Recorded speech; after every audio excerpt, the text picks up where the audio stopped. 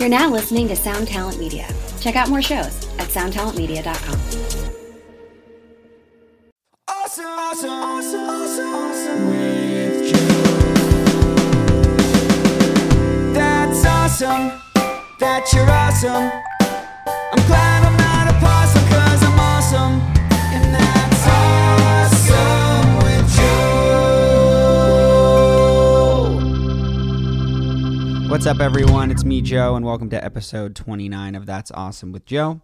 I don't have too much to talk about this week. I will tell you that we've been recording a ton of interviews over the course of the week and scheduled out a bunch more. So we have a lot of content coming for you guys soon. This week I had on Aaron Pauley of Mice and Men. Oh, that's hard to say. I had Aaron Pauley of Mice and Men on this week.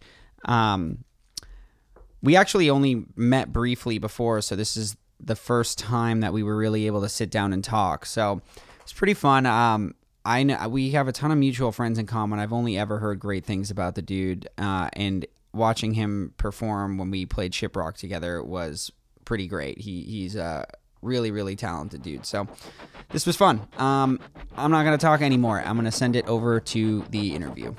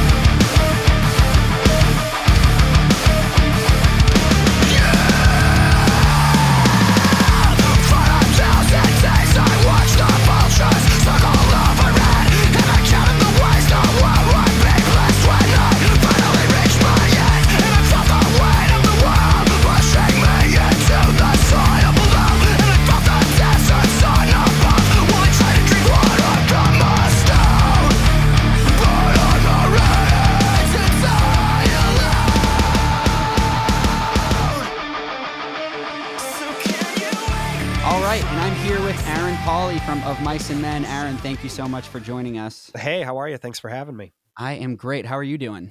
Doing well. I actually had just finished a round of mixes that I sent to everybody. So, oh, that's exciting. Yep. So I'll probably have more work after this interview. Yeah, I actually right before this interview just bounced down a bunch of stems for someone as well. So there you go. I think we're both carving out times in our day to do this stuff. Yep. But yeah, so thanks for coming on. I want to start, why don't you just do a quick introduction of yourself, who you are, where you're from, and, the normal, boring, general stuff that you always got to do. My name is Aaron Pauley. I sing and play bass in the band of Mice and Men. I'm from Vacaville, California originally, but now I live in Southern California, specifically Huntington Beach. Not far from me. Yeah, and so, yeah, that's basically it. Where is Vacaville? So it's almost halfway in between Sacramento and San Francisco. Okay. Got it. Interstate 80. Got it. Okay, cool. For some reason, I always thought, I think I always get it confused with Victorville, which I know is. Yes. They are. I've never been to either place. But yeah, they're both got V's in it. There you go. Yeah. So look, I guess I'll give you a little bit of background about what I know. Cause I think we met briefly on Shiprocked this year. But I think that's the only time that you and I have really seen each other in person, because I've only been in Ice Nine for a little bit, and that's the only time I think we played with each other. Yeah. Thus far in my tenure.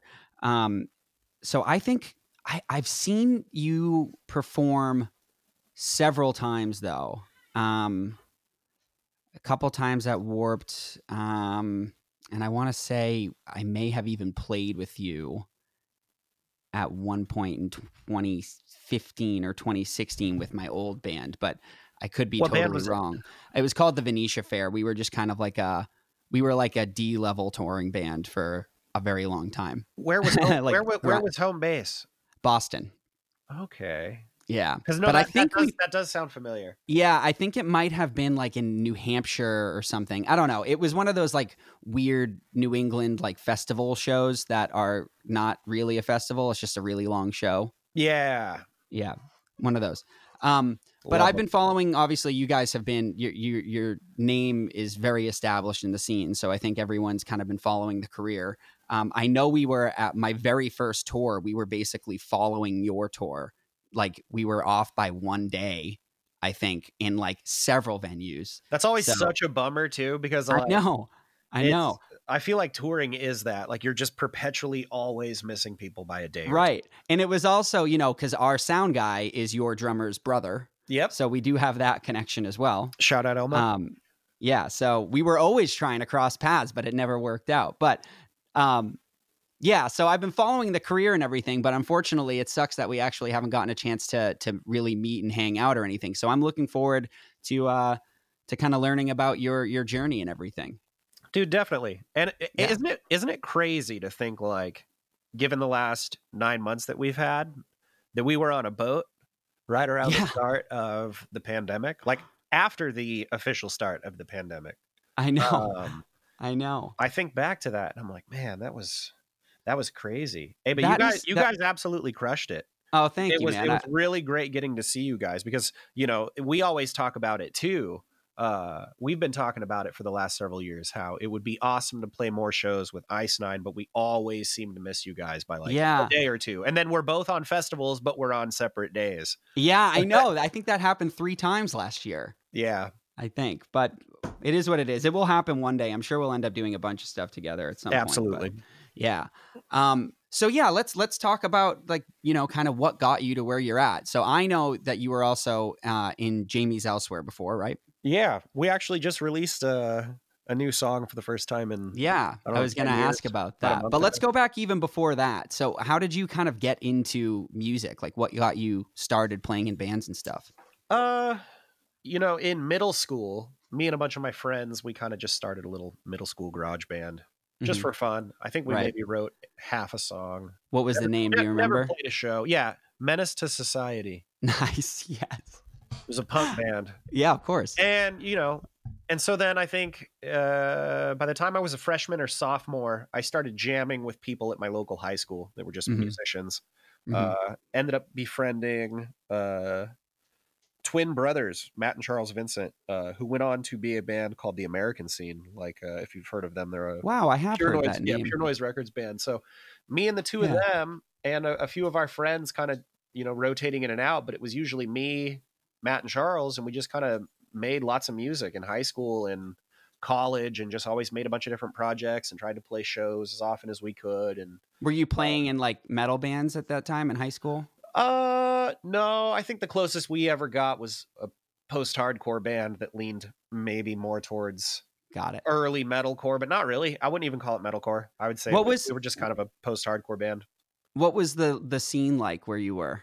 It was Northern California, so it was back when we were playing shows. If you're familiar with the band of Skylit Drive, Yep. they were kind of the band that we ended up playing most of the shows that we were playing with. Got it. People, like when you're in a local band and you're jumping around on bills, in the local scene and in local venues and whatnot, you end up on bills with a lot of the same bands. Well, Right. they right. were definitely one of those bands. The venues, it kind of ranged from, San Francisco was 45 minutes to the west, and Sacramento was like 35 minutes to the east. Mhm. So, venues like the Boardwalk, Yeah, I was just gonna say that. or one. venues in San Francisco like the Pound, and like Palazzo Art Gallery, and just a lot of places that would pop up, and you'd Yeah. play shows there for, I don't know, a few years, and then they'd Right. close down and the buildings would be condemned. But Mhm. That's it was- interesting, it because was I'm from. really cool. Dance I Captain think- Dance was another one of them. Oh, of course, right. I actually someone made me look up a video of them playing like a local show from so long ago, and it's, They've been fire for a decade and a yeah, half. for real. But I always like to ask that because I'm from the Northeast. You're from the kind of Northwest, and I think we're around the same age. How old are you? I'm 30. You're not am I supposed to ask 30 people that. Am I 30 or 31? Dude, okay. I'm 31. I ask my lady anytime I'm because I'm not sure of my age ever. I always go, am I 30? I'm 32. Am I 32? I can't. Well, I'm like, I about to think be I'm 32. So yeah. So we're Yeah, around so the same age. So it's interesting to hear like what the difference is in like the local scenes where I feel like it's so different now, you know, with the internet and how bands promote themselves and Oh, stuff. yeah. So Well, the scene used to be the scene. It was the place Right. you went that you heard about new music, you know. Right. I think And it's most, interesting to the just most there hear was on how the internet was like HXCMP3 and like Pure right. Volume. Yeah. But it's Those- cool to see the different styles of music coming out of different areas of the country, you know, like where there was nothing like a Skylit Drive where I was, really. Or even really like Dance Gavin Dance when I was in high school playing shows. It was very much like Boston hardcore and like beat down metal, For sure. you know, which was really fun. I loved it, but very different. But anyway, so is this, you were playing bass in these bands or were you always doing vocals? No, I played guitar and sang. I never Ah. played bass in a band ever until Of Mice and Men. I've never played bass in a band until Ice Nine. Right? And then like there you go. you were a guitar player, I'm assuming, right? Before? I actually was in the band that I spent the most time in. I played keys, Oh, nice. but before that I played guitar. I just really wanted to play piano in a band because it's my favorite instrument. But That's so sick. That's one I wish yeah. I learned, but now my yeah, I'm hands really go glad I backwards. did. But yeah, so interesting how that works out, right? So you were playing guitar, and then how did you end up? It was Jamie's Elsewhere, like your first band that kind of was like a real thing, like a serious thing. I mean, my local bands, I think back in the day, we definitely took it seriously from the time I think I was in high school. But as far as It's hard to know what serious means when in I that mean, time too. as far as like actually having industry infrastructure and whatnot, then yeah. As far as like grinding and hustling to make our own CDs and T-shirts and to try and book as many shows and merch, then we did that. But as far as like actually being a band that has an infrastructure that goes on tour, you know, it has to do accounting basically. Right. Basically, yeah. You're a business. Yeah, 100%. So that was the first for that. And it was actually funny because I'd actually tried out to be in Bless the Fall before they had Bo, when they were trying out. Really? People. Huh. I had tried out and it didn't work out. And then within, I think, a week or two, the guys in Jamie's had hit me up and I was like, you know, at that point in my life and just in music career and just what I was inspired by, I wasn't really saying no to a lot of things. I was just kind of like, yeah, cool. I used to record like local bands in my living room. I had a studio and I would charge like $100 a day or $150. Yeah, I was doing the same thing. We have very similar stories here. It's very interesting. Yeah. I think that like a lot of us that end up doing this for a career do that because we spend so much of our time invested in it that there's kind of no plan B for better or worse. Right. Yeah. How did you end up like knowing that crowd? Was it all just local bands in the area? Yeah, I think it was that. It was just going to shows. You know, I knew a lot of people that put on shows, whether it was in the punk scene or the hardcore scene or, you know, kind of our early 720 records, early Rise Records, Artery Foundation, because that was all Sacramento. Right. Yeah, I worked for Artery for a bit.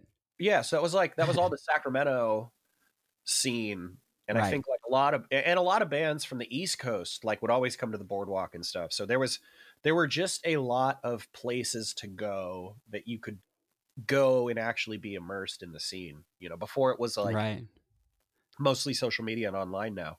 And now that we're in a pandemic, it's like, well, at least I'm glad it exists there. But yeah, it is kind of different than from when we were younger. So different. I would when I lived in Vacaville, I'd go downtown to the KUIC building, which was like the downtown local radio station building, and they had a like retaining wall kind of out front, and it was like me and the hardcore kids that would go to the shows, and that's where we'd post up and hang out. Yeah, it's hard to think. Like I'm trying to think if if your story is still as likely to happen today. Of like just, you know, having guys hit you up and being like, hey, I know this dude. He's always around at shows. Like, he's pretty good. Let's have him try out. I think it could definitely happen, but I Oh, think I think it does happen, but I just think mean now like more so it's almost even expanded because now it's, you know, internet. yeah, People like do YouTube auditions and stuff. oh yeah. I mean, we recorded Obsolete over Zoom. Like Mhm. I haven't seen my bandmates since Shiprocked. Like at Yeah. all. I haven't seen them once. So it's pretty, I think, and in the same token, you couldn't do that 10 or 11 years ago, I don't No. think. I think making No. records remotely would have been a lot more difficult with a lot more finite decision making instead of how now everything is so flexible. We can Well, send project files back and forth and whatnot. It's also was harder to find people that could navigate the software as easily back then too. Very true. That's part of the Yeah. reason why I learned it was because I didn't like having to go somewhere to create recordings. So Yeah, I wish I taught had myself how to do it. I wish I had taken it more seriously back then because once I was able to get my ideas in the computer and make them sound right, I was like, okay, I did what I needed to do, but I waited too long and now I'm playing catch up with all that stuff. But that was the thing, was like I could get the ideas in, and even just local bands in my area, like that's good enough for me. I just need somewhere to do it because no one could do it. Yeah, for sure. Yeah. But anyway, so you end up joining Jamie's Elsewhere just through audition? Yeah. And Just- they were already like pretty well established, right? They were touring pretty substantially at that time already, right? Yeah, so basically Jamie's Elsewhere as a band debuted in 2007. Okay. And it was after the dissolution of if you'd ever heard of the band Mozart Season back in the day. Wow. So I haven't heard that name in forever. Yeah, so yeah, vintage. We're getting vintage. Yeah. So the Scarpelli brothers, Matt and Anthony, played drums, and Anthony played drums, Matt played guitar in the original lineup of Jamie's Elsewhere. Matt still plays guitar in Jamie's. But yeah, so they had put out an EP and a full length before I had joined the band. And I actually joined the band a month or two after the first full length came out in August of 2008. No, it was probably earlier than that. It was maybe June. No, April, May, June. I don't know. It's all a blur. Okay. 2008. Okay. Yeah. Wow. Okay. So let me see here. So they were already going. What year did you join? I joined Jamie's Elsewhere in 08. 08. That's right. We played together then. We definitely played together Oh, yeah. at I'm El sure. Corazon. Oh, yeah. And with no bragging rights. Yeah. Yeah. Holy shit. I was just trying to put it together in my head. I was like, where was it? You know what's wild? I literally was talking to Tino about that show yesterday. Really? Yeah. I That's was like, you know what's funny crazy. is like, because NBR, they're making a new album. Are they really? Yeah, and our guitar tech, like our longtime guitar tech, Ryan, is actually the bass player of No Bragging Rights. Oh, wow. That's crazy. So I'm trying, like, I think our tours had like collided and the promoter like did us a solid and put us on your show. I think that's what it was. Or like they had us in the small room and let us go play that show or something like a week before they decided it. I remember there was one show where they were like, hey, we want to combine these two shows. I was like, okay. And they're like, yeah, your show's already almost sold out. I was like, okay. I think it was already sold out. Yeah. And then they said, yeah, and their show is like mostly sold out too. I was like, yeah, then combine them. Hell yeah. I remember that. But I think the cap at our show was though. something like 65 or something. Oh, but still, I remember it was popping. Yeah, it was a really fun show. And the reason I remember that show so well is we were on tour with this other band, and their name, I cannot remember their name for the life of me. But I think my old band was really, we had a hard time in the industry because we had a reputation for just being like insane, crazy people. Oh yeah. So I think we stole our tour mate's van that night. What was the band name? Oh, it was still that same band. The Venetia Fair is what it was called. Yeah, okay. Yeah. That's funny. So we have played, there's another show we played together. Nuts. So what was that experience like when you were in that band? That you were in that band for what, like 4 years? 4 or 5 years. Yeah. Yeah, it was about 4 years. It was great. I mean, Give me the highlights. The highlights were definitely touring. We didn't really have booking agent infrastructure. Our old drummer Anthony actually started a booking agency so that he could Oh, really? book us tours. Yeah, we were booked by TKO for a little bit, and then Mm-hmm. TKO like dissolved when Dave Kirby passed. Right. And then Yeah. so yeah, you know, like What was his agency called? TKO booking. No, oh, right. No, but you said your drummer started an agency, right? Oh yeah, God, I gotta man, that's like It was sure I just can his own find thing. the I had details. my own one too. That's why I ask. I It was worked with like a called- network of all these like guys trying to start their own agencies. Oh yeah. I don't know. I'm gonna look it up. But Yeah, don't sweat it if you don't have it with you. yeah, Mine no, was called Mr. Wizard Entertainment. nice. All right, yeah. So, yeah, high points. Give me some highlights. So oh man, it's really hard. There's a lot. I'm just going on the Wikipedia right now, just looking at all the bands that you toured with and stuff. Oh God, yeah, we did a lot of touring with Lower Definition. But Yeah. not with Tino. Wasn't in the band at that time. He had just left the band at that point. Oh, okay. In I want to say it was November into December of 2008. We did the Entourage tour because remember tours all had to have the name Right. Tour in it. Yeah. It's so cringy. It's really funny when you think about it too, right? Because a person who is like 18 right now would look back at the early 2000s the same way that we would have looked back at the 80s I know. when we were in high school. And it is really funny to see how like cringy a lot of the tour names were. Yeah.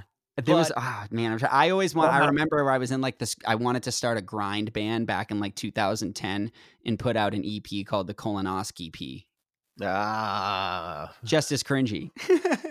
And it probably would have done well. Yeah, I know, right? I'm I'm like St. Valentine's Day Massa tour. Entourage, that was the tour that I ended up meeting Phil, because Phil played guitar. Phil plays guitar in Of Mice and Men. Phil played guitar in A Static Lullaby. Oh, really? Yeah. Oh, I didn't know that. So that was the first time I'd met him. And that was like an all East Coast tour, like right in the just smack dab in the heart of winter. It was really cold, but it was a lot of Those were fun. always the best. Oh, yeah. The grindy tours like that. And then I'm looking that same year, you toured with Ice Nine. Yeah, okay, so I think that Ice Nine tour, that was right around the time that I think TKO had dissolved. And I remember that we had done a few shows, and then, because I think it was Ice Nine, No Bragging Rights, us, Before Their Eyes, was it maybe To Speak of Wolves? That's it. Yeah, nailed it. Is that really? Yeah, Damn, you got dude, all of them. I can't remember things. Do you from, remember the name of the tour? Oh God, Tour Fast, Tour Furious. Yeah, that's the worst. Because it has insane. I don't know if you can see the album, the album artwork. The ad mat I can't. for that tour is like everybody is like zombies, and it was actually really good ad I'm mat. looking But at it now. I remember we played like a week's worth of shows, and then there was like a storm, and then a bunch of the shows right in the middle of the tour got canceled, and nobody could literally get from point A to point B. Oh, with that's the shows worst. being canceled. So I think we did a week of that tour, and then the rest of it got kiboshed. But Yeah. Oh, well. Well, there you go. Some history. yeah. All right. Well, let's move on. So when did you end up, you joined Of Mice and Men in what year? In 2012. So basically I want to say it was March or April. In March, we'd played the Rockin' Roots Festival in Bakersfield. Jamie's did, and Of Mice did. And so I'd always known, I'd known a bunch of the guys, and I'd known, I'd met Alan while I was in Of Mice. He was still in college before he joined Of Mice. But so I'd known all the guys. So like anytime we'd play shows, I'd, always say hey or whatever. Yeah. But, we actually ended up booking a show in Bakersfield at a mall. It was like a weird mall food court area. And it was Jamie's Elsewhere and Of Mice and Men. And so we played, Of Mice played, and then at the end, at the time, Joel Piper was filling in for Of Mice playing bass and guitar. He had pulled me aside and was like, hey, I'm not going to be doing bass and vocals for Of Mice anymore. you should talk to the guys. And I was like, yeah, I mean, maybe that'd be cool. But like, I don't know. At the time I was doing Jamie's, so it wasn't like something that was really on my mind. But then later on in the evening, when me and Tino were hanging out, I had made a joke, you know, kind of like a half joke, but I was like, hey, you know, Joel told me that he's not going to be like continuing with you guys. And I know you guys are on Warped. So if you need somebody to just like sit under the stage and sing the clean vocal parts, I'll do it. And Tino, and then Tino goes, hey, well, do you play bass? And I was like, well, I play guitar. So, I mean, when you're talking about metalcore music, a lot of the time Right. it's Yeah, very you play synonymous. bass if you play guitar. Yeah, it's very synonymous. So I was like, yeah. And that literally started the conversation. I think I sent over a demo reel of just like different types of music that I'd made with different types of vocals and whatnot. And then, then I went and Super tried it organic. out. Yeah, and then I went and just jammed with them. And my first show was actually Rockin' Roots again in 2012 with them. And then my second show was the first show of Mainstage Warped Tour. Wow. What was that like moving from, I mean, I guess like being stuck behind a microphone playing bass at that point? I'd always enjoyed it because like before Jamie's, I'd always played guitar and sang. So like that positioning was always like, and not just the positioning on stage or like behind a microphone, but also like positioning within what your role is with regards to what the audience hears. Sure. I always really liked that. Did you miss it though? Like being, I don't know. I talk to a lot of frontmen or people that become frontmen that are like, yeah, I don't know if I could go back to, you know, being stuck somewhere. I think now, definitely now with how our show has evolved with me not playing bass live. Mm-hmm. I definitely prefer to not play bass live. But when did that start happening? So that was in it was like April, May of 2019. I ended up having to have an excision surgery because my dermatologist found like pre-melanoma on my back. Yeah. So it was like the very beginning of the Beartooth tour when I got my biopsy results. And it's funny because when I got my biopsy done, you know, they just cut a little piece out of your back and they go, okay, well, we're going to test it. My dermatologist even told me, you know, this looks completely benign. Like it doesn't really appear that it's anything. So right. That's good. You know, we'll call you in 2 weeks and, you know, you'll get your results. And I was like, okay, cool. So, and I told her at the time, I said, you know, well, in 2 weeks, I'm going to be starting the first leg of a, you know, 5-week tour, 6-week tour. Yeah. She said, yeah, you know, just judging off of first impressions, I think you're going to be fine. I was like, okay, cool. So I didn't really sweat it.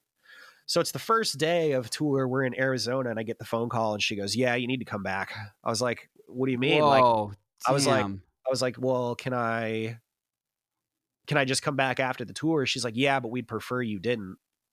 And I was like, well, why? Like, are you telling me I have cancer? And she said, no, it's pre-melanoma. It's not stage 1 or anything like that. But what does that mean? I know nothing about that. So basically melanoma is you have melanocytes, I believe they're called, in your body. And they're the things that give you like little freckles and things in your skin. Uh-huh. They can just become malignant. The thing with melanoma though is, so melanoma is a skin cancer, obviously. Right.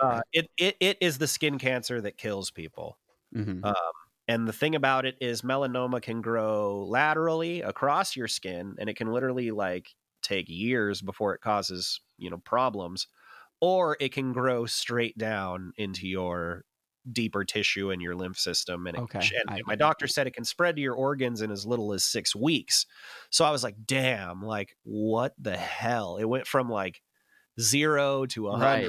So basically I had to go back to Huntington Beach that night.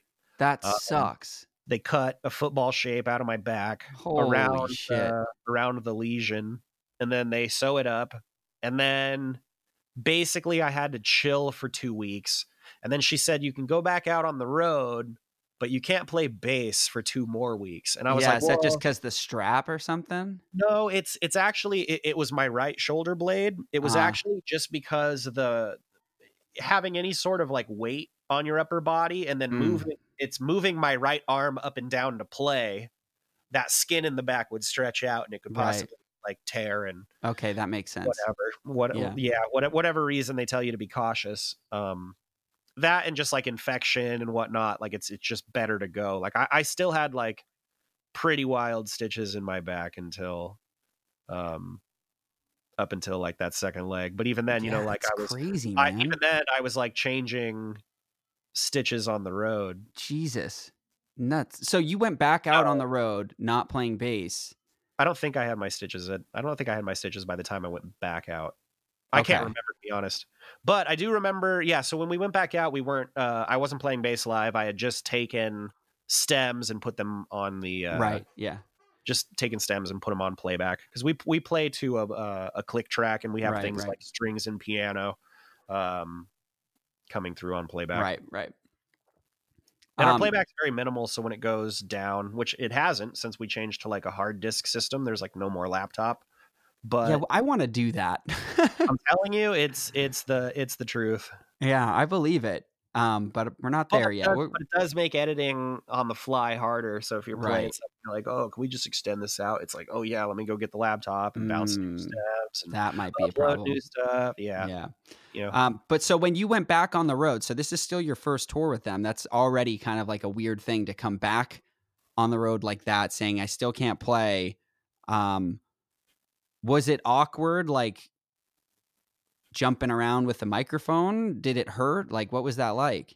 No, it didn't really hurt. Like I hold my mic in my left hand mostly. So like my right hand is just kind of doing whatever the other hand does, I guess. Right. And I wasn't really going too hard on it. And, no, you know, it was actually really fun. I got to like get up in people's faces and like, and capture some of that energy that we hadn't had in a while at our shows. And at the same time, you know, recapture some of the energy that I felt like I used to feel when I fronted Jamie's, because there's something about not being tethered down and being able to kind of move around and build up the energy in the room. Right. Like, and you can kind of lose yourself more. Like I tell people the biggest difference is I can just close my eyes and zone out and just sing into a microphone. Yeah, that's a good point. Versus when you're playing an instrument and singing, especially if you're the front person doing it, like I had to be very present and very commanding. So that energy was very different, I think. Instead of all of us kind of partaking in a moment, including myself, it was more like I had to kind of be band leader for the entire audience. Like, you know, kind of like the difference between watching somebody like Anthony Green play a show and then watching James Hetfield play a show. I think they're both incredible frontmen, but it's a very different sort of experience. Yeah, you're right. Just even the movements are really captivating. It's true. And it's just, I think what your role is different. Yeah. I like that take. That's a good hot take on being a frontman.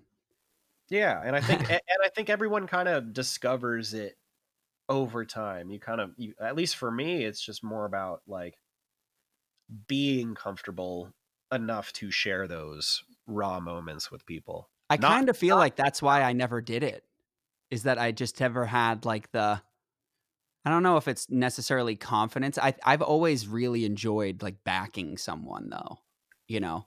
Yeah. Well, and I think like that's being the support system. Well, I think that's really important. I think that it's not even I don't even think it's a confidence thing. I think it's a, whatever you get the most satisfaction out of. Yeah. For me, for years, it was playing an instrument and singing. It was when I was in high school. It was the same feeling playing a local show when I was in high school that I would get stepping on stage of Mice and Men in front of like 50,000 people playing a bass and singing. Right. In Europe with fire. Well, that sounds awesome. But it's like, but it's the same thing when you close your eyes, like, you know, does it feed your soul the same way? And I think like if that's playing piano in a band or it's fronting a band, it definitely has changed for me over time. When I got asked merchandise or it's doing right. I think there's so many different ways that you can feed your soul. Yeah, it's funny, you know, like I I have always been in bands my whole life, but where I get my energy, and I think most people, especially fans, don't really, I don't think they identify with this as much as like, I love writing. Like that is my favorite part of being in a band is like same. being a super nerd sitting at a computer by myself and just like, pretending I know what I'm doing. You know what I mean? Yeah. Like that is my favorite experience way more. I would do that full time, and I love touring and everything. But if I had to like, give up touring, I would pursue just that, just somehow making writing 9 to 5, Yeah. And I think it's fun because at least for me, I don't necessarily feel like I've ever written anything. I feel like I discover it. I feel like I just take a giant rock that comes out of my brain and I just kind of chisel at it away until there's some sort of gem or not, or lump of coal in there or something. But I think it feels a lot like treasure hunting when you're sitting behind a computer and you're trying to get what is in your head to go out of your head. Yeah, it's really challenging. And back into your ears and then back into your head. Yeah, it's like a math problem. It is, and it's just kind of, it feels, at least for me, it feels like treasure hunting. It feels like yeah, I like that analogy too. You're good at this stuff. You should write a book. Should, man, but I don't know. I don't see, and here's the thing: is like, okay, about what? I don't know, but just write some of that stuff down, and then it will probably do well. Just like a hot coffee table. Yeah, just book. hot takes, Just like it's just like very sort of random notes, middle of the road kind of esoteric. Dude, I kid you not. Like I see the artwork for it in a nice like thin hardcover book with just like short paragraphs on every page. Like writing a song is a lot like treasure hunting, and then you just write about it. Next page, something else. I need a partner. I'm in, dude. I'm in the process of writing like 3 or 4 different books right now that are all nonsense. I'll never release them. They're just for me, really. Like, how do I just open up like Microsoft Word and type? Yeah, dude. So here's my book. Most of my everything I do is a joke for myself, pretty much. So like this. One of the books I'm writing is like a novel that I'm like 100 and something pages into, and it's absolute nonsense. And it's just like, I just read it to people on tour, like on the bus. And then I'm really into making PowerPoint presentations and finding ways to force people to watch my presentations. Oh, so good. Yeah. So I'm going to start. You should send them out to community colleges in your area. They're all really, really, when we were just on tour with Papa Roach and Hollywood Undead in Europe, it's something that we would all do in the green room. Like I would pitch, it was always Shark Tank themed on that tour. So I'd be like pitching them a new product. So good. Yeah. So what was a lot the best product? I was a big fan of Dialect, which is a baby, an energy drink for babies. Oh, wow. Yeah. And then I had Pizza Faucet, which was just a faucet where pizza comes out. I like that. Yep. And then you got to see the PowerPoint to really understand it fully, but we'll get there. When we tour together at some point, you'll get the PowerPoints for sure. It has become a very popular thing in our bus. But yeah, just, wow, that was a good tangent about books and stuff. I'm telling you, we have brains. We're not just empty skulled rockers that just are sitting in their living rooms at their laptops. Well, this is my only social interaction for the week, so most of the time I am that.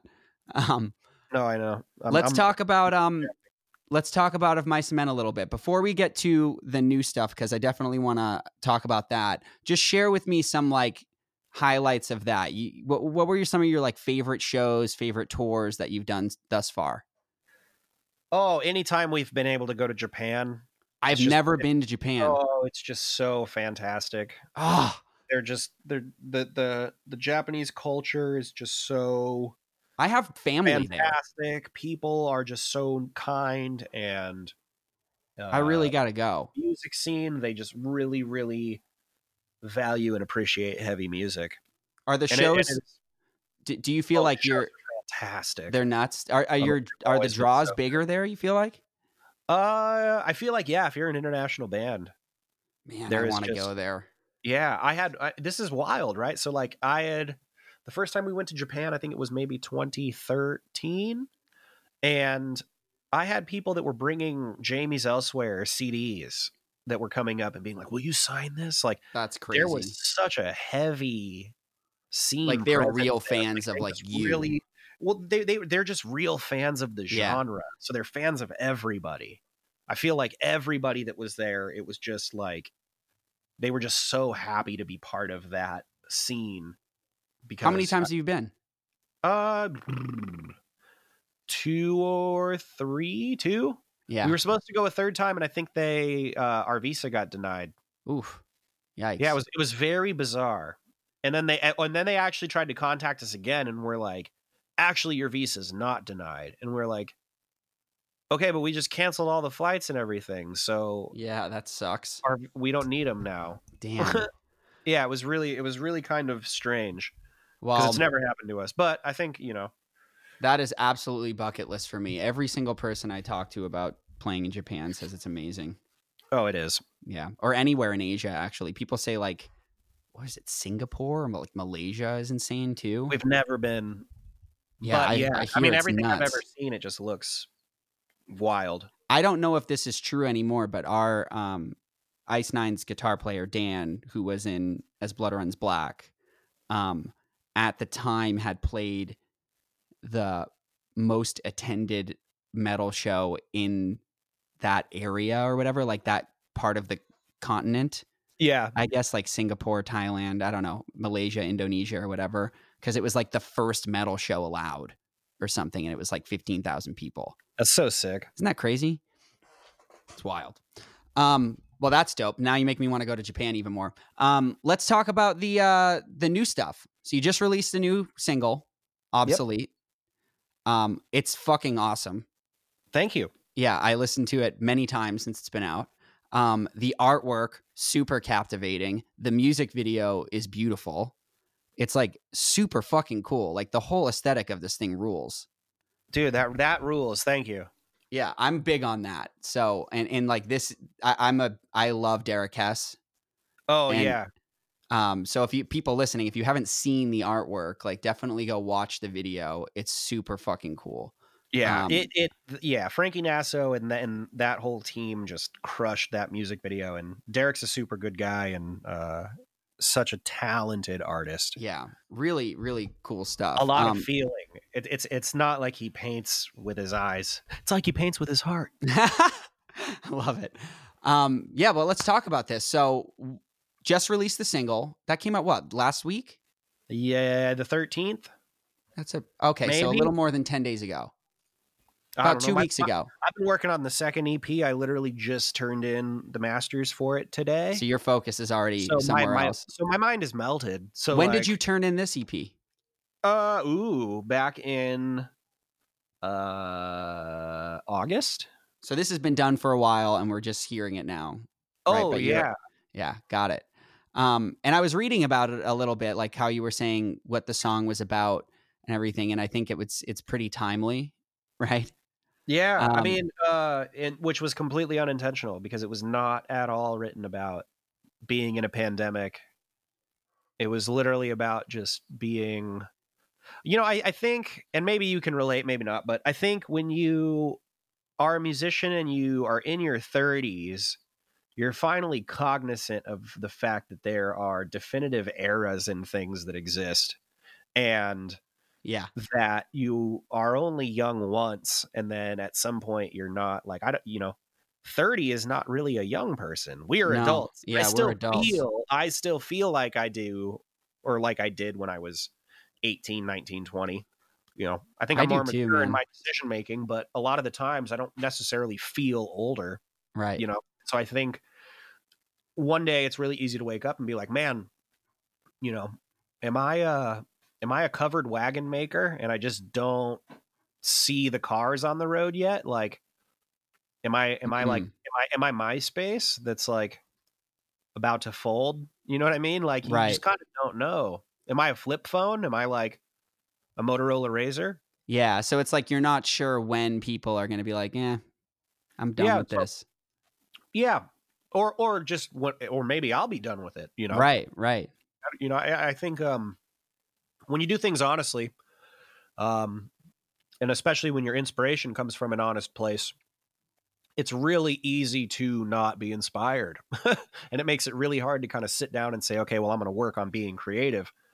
I think that, you know, we live in a time where nobody has patience for anything anymore. And I think developing art, developing anything takes a lot of time and takes a lot of patience, you know?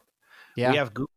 I was watching a video where this guy, he goes, I can literally like Google the 3 best restaurants within a mile of me. He's like, nobody has patience to like go try places anymore. Like nobody has the patience to like develop ideas. And I think that Obsolete kind of touches on all of those feelings in a way of like, I don't know.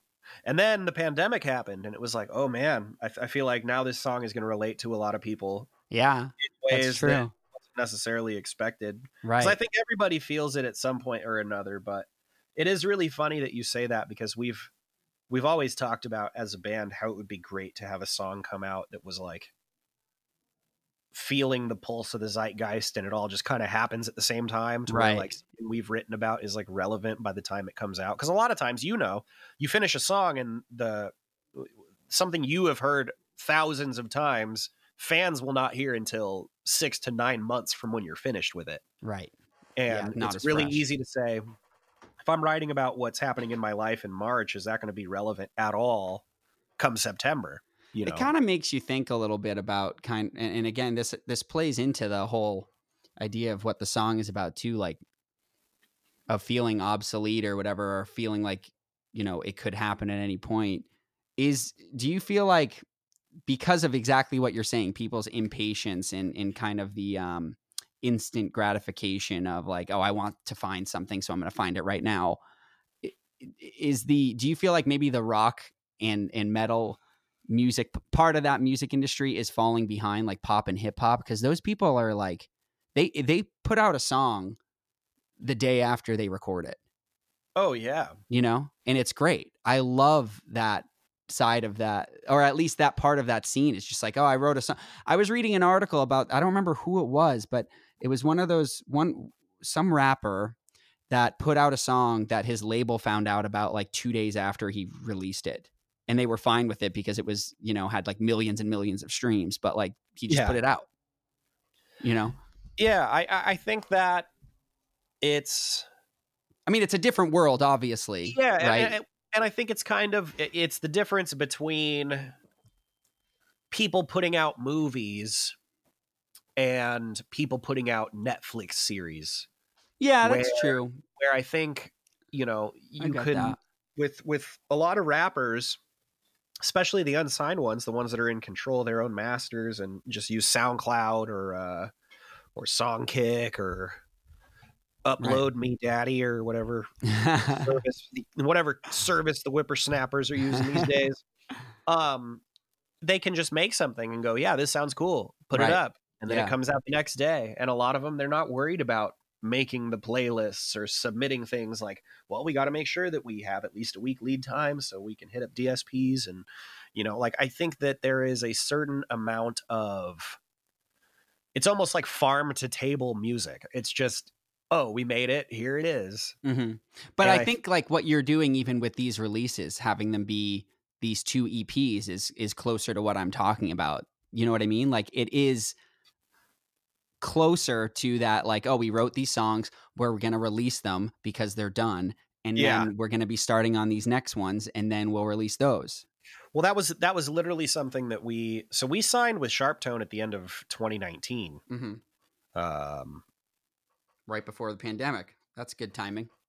Yeah. And like we had, you know, or we had started discussions. I'm trying to think of, don't quote me on any of these dates because like I said, my brain is mush. I can remember that. I can remember Tour Fast, Tour Furious and the entire lineup, but don't ask me about things from last week. No, but you know, so we had been signed with Sharptone basically the entire year that we couldn't do anything last year. Right.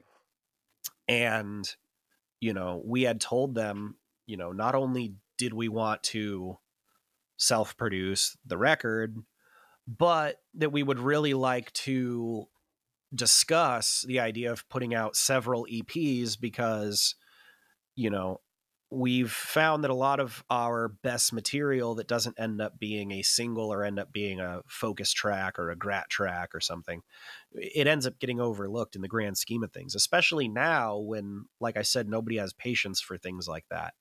I think if you give somebody 3 songs and say, this is meaningful to me, the same way an album is, that these 3 songs are meaningful to me. These are meaningful to the story of Mice and Men, and we think to your story too. And it's for us, music is a conversations. And I think conversations are had in smaller sentences or small paragraphs. Their conversations aren't had in dissertations. I hope you're right. I'm going to have to dictate this entire conversation and start writing this book for you.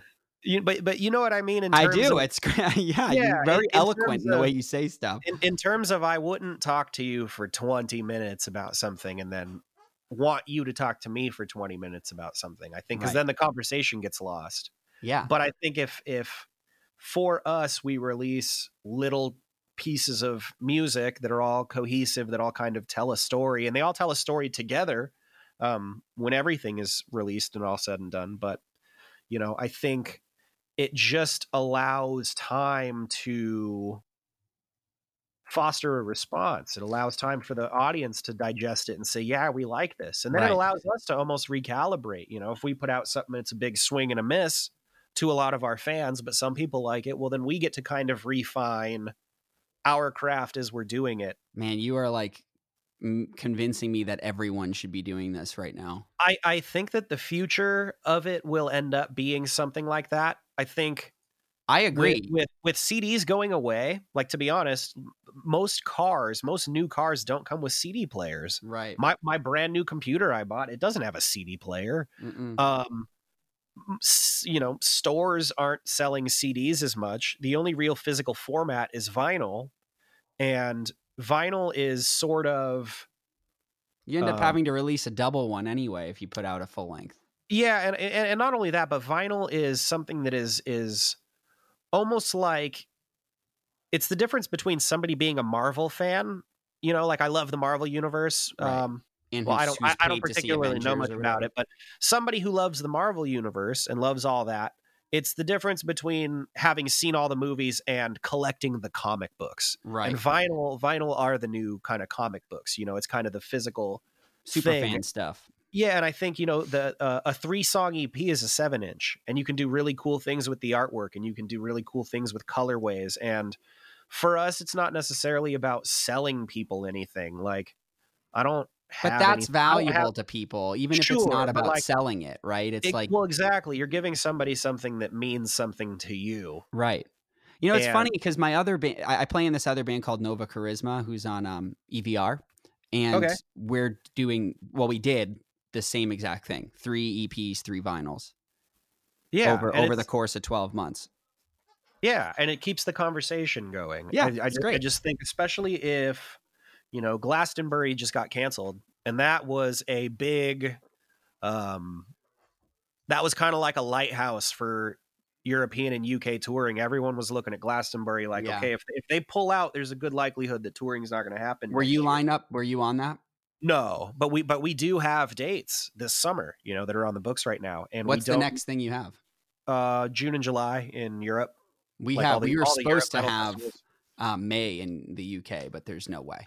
Yeah, and so we don't know the future of anything. And the way that we could kind of ensure not only that we stay productive and sane, because I think it's important for musicians to like keep exercising their creativity even when we don't necessarily have the career element of playing live music. I think that it's still really important to be creative for your own sanity, and I agree. 100%. It was really cool for Sharptone to allow us that creative freedom. And at the same time, Sean Keith at Sharptone has been hugely monumental in things like liaising the artwork. I feel like no one ever has bad things to say about Sharptone.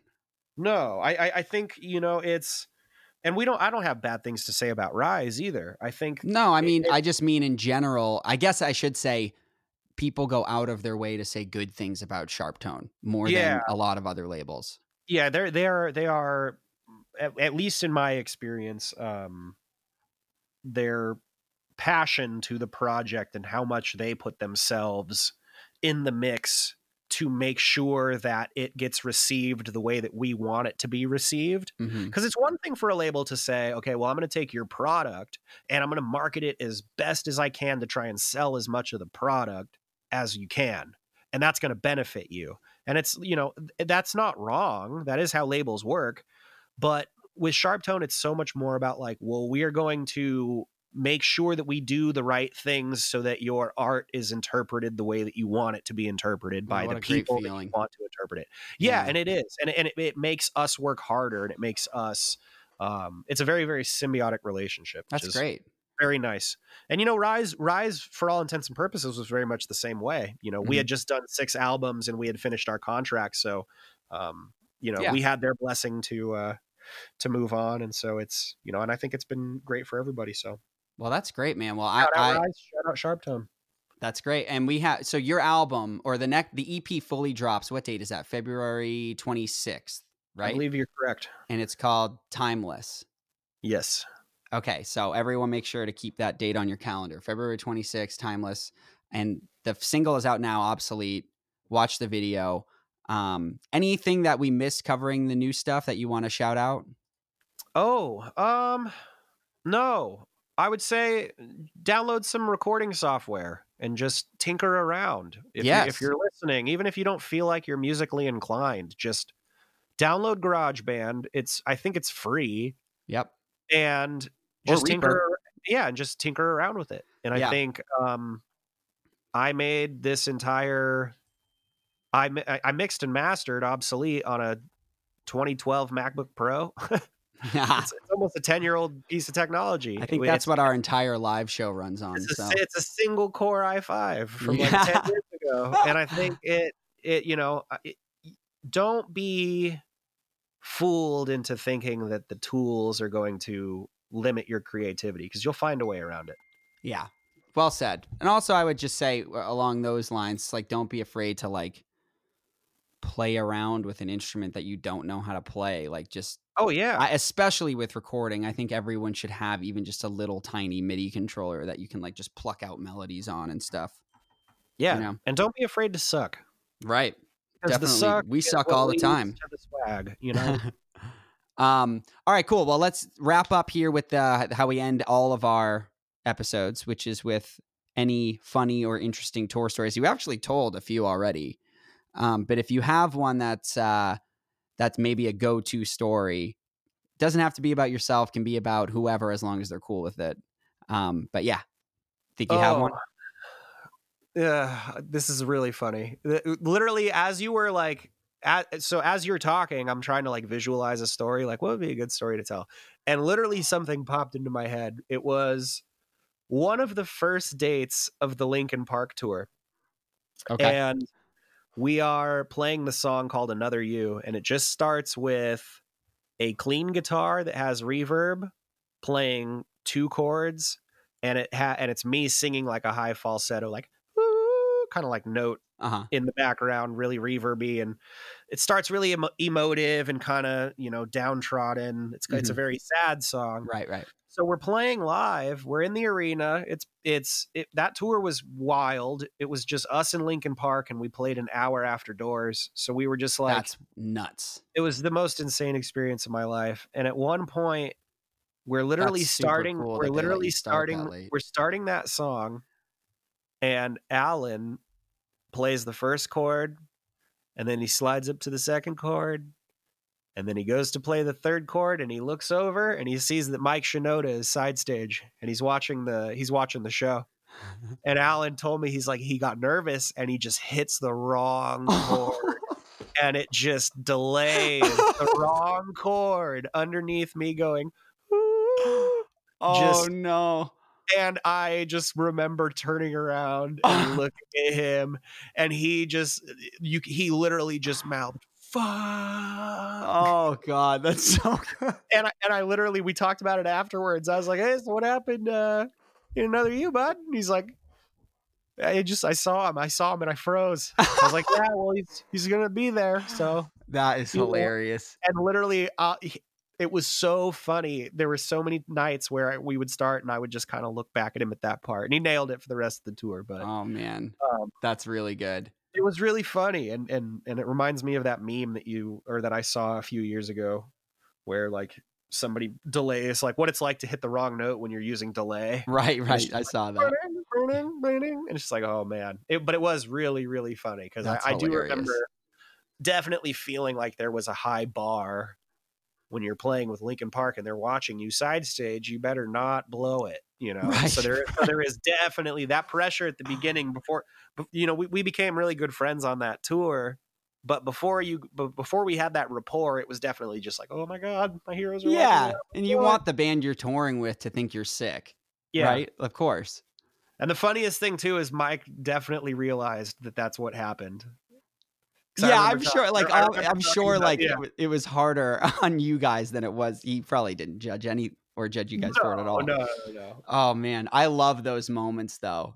Like they're so honest. You know, even seeing them happen live, it's like it's just an honest, real moment. I honestly, you know? when there is a band and they're killing it live, and somebody makes a noticeable mistake, to me, I'm just like, that makes it more impressive. Well, especially when the reaction to it. Yeah. Right? Oh yeah. Like if people are having fun on stage and someone fucks up and it's funny, that I love that. I love when that happens. It's just a great thing to witness as a fan, I feel like. Oh, definitely. But if it's not funny, it sucks as a fan. That is also true. Yeah. All right, dude. Yeah, that's a pretty good one. Oh, I actually remember seeing someone. I'm trying to remember the band name, and I don't want to like make anyone sound stupid or anything because it was totally out of their control. But it was a similar situation, and I thought you were going to go here with it. And it was one of those like really tender moments in a song where it is just one instrument in a really like fragile vocal, right? Yeah. Like very fragile, can crack easy or whatever, right? Yeah. And for whatever reason, they couldn't tell that the instrument that was being played wasn't coming through the house and was only in their in-ears. And so it was just this one vocal that like, I'm sure it was good over the music, but alone was just like it was so cringy. Just somebody just lamenting. And it was like all that like very thick vibrato and like oh man. Oh, and it was just everyone was just like, I don't know how I'm supposed to react to this happening because it was a long ass part too. You know, man. One really time we were in Europe. I think it was like maybe it was 2015, and we went to watch the band Watain. Oh, that must have ruled. Well. They start sound checking, and it literally sounded like their guitar went through a like Boss Metal Zone pedal. Oh god, that was turned all the way up to peaking, then going into the PA. Sounds sick. So anytime he would go to chug it, it would just go just the insane party. It sounds like when you're using like guitar amp software and you accidentally turn the cab off. Yeah. Have you ever done that? Yep. And it just and you're like, what the hell is that? It's just a honky weird sound. That's literally how it sounded. It just sounded like just the most offensive sound. And then the snare drum sounded like it was actually the floor tom mic that got switched with how it was EQ'd. It was like boom, boom, thump, thump. Oh my god! It was literally, we were all looking at each other like, holy crap, what's happening right now? Because I guarantee you, to them on stage, it was probably fine. Right? Wow. That band, I think it's the band, and I don't want to get anything wrong here, but weren't they the band that got like banned from New York for a bit because they like threw pig's blood on everyone? Oh yeah. we were like 2 rooms down from them. Like Watain is famous for like burying their clothes with like corpses and shit. Yeah, crazy. As a fan of metal, like and all that stuff, I love it. As a vegan, I'm like horrified by them. Yeah, you know, it's funny. All right, man. Well, good stories. thank you for coming on. This was a lot of fun. Yeah, thank you for your time. Yeah, of course. And again, make sure you check out the EP February 26th, Timeless, and the new song Obsolete. Hopefully we get to hang out in person sometime soon. I would love that. Yeah, I think you're local to me. We're around the same area. I think we have a lot of very similar friends. So where are you at? What's your address? I'm in Echo Park. Dude, in my old band, we did that. Dude, I remember like as a joke, and we said, please send us all your trash. It was actually to our merch guy's house, and people would send bags of trash to him. Jesus, I love it was hilarious. There's more to that story, and I know out of context, it's a really weird one, but if you got the vibe of the band, it makes more sense. But yeah. Anyway, thanks again for coming on.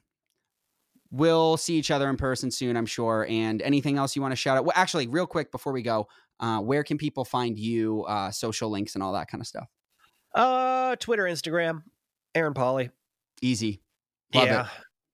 I tend not to make things too complicated. Easy. I don't have TikTok or anything yet. Nah, because I'm pretty sure if I get TikTok, like I'm just gonna try and make viral videos that are just going to make people cringe. And I'm not gonna get any work done. It feels weird. Because my thing is like I make myself laugh, but I also think I probably have a somewhat eclectic and dark sense of humor. So I don't know that I'm gonna make anybody else laugh. I agree with that, and it's just weird to get TikTok in your 30s. I feel like, I mean, I'm not judging anyone for doing it, but like it's an uncomfortable thing for me to be like, I'm going to get this app that is dominated by teenagers. Yeah, you're a grown man in your 30s, and you're like, I'm going to sign up for this app. That's right. And the thing is, I'm sure that there's content on there that's like relevant to things I'm interested in. That I like. I mean, it's the same thing. What everyone's parents is on Facebook now. For me, all of the best and funny TikToks I end up seeing on Instagram. Yeah, they're out there anyway. I haven't necessarily had a reason. Yeah. But yeah, Twitter, Instagram, check for the blue check mark. There are fake accounts that try and scam people for money. So don't talk to them. Truth. All right, man. Well, thank you again. And we'll see you soon, I hope. All righty, brother. You take it easy, all right? All right. Thanks, dude.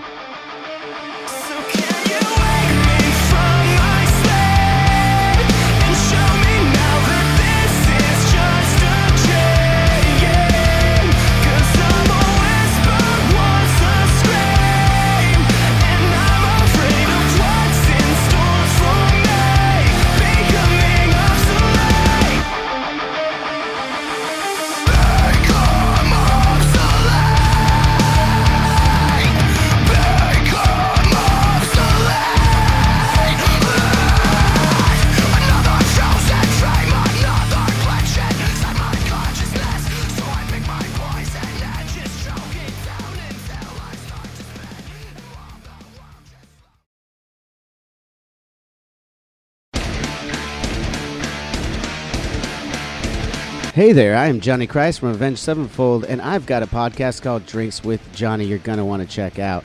I sit down with a bunch of different people from all different walks of life, from professional wrestlers to actors, comedians, fighters, musicians, everything in between. I'm just looking to make some friends and have a good time doing it. So if that sounds like something you're into, go check out Drinks with Johnny, streaming everywhere now.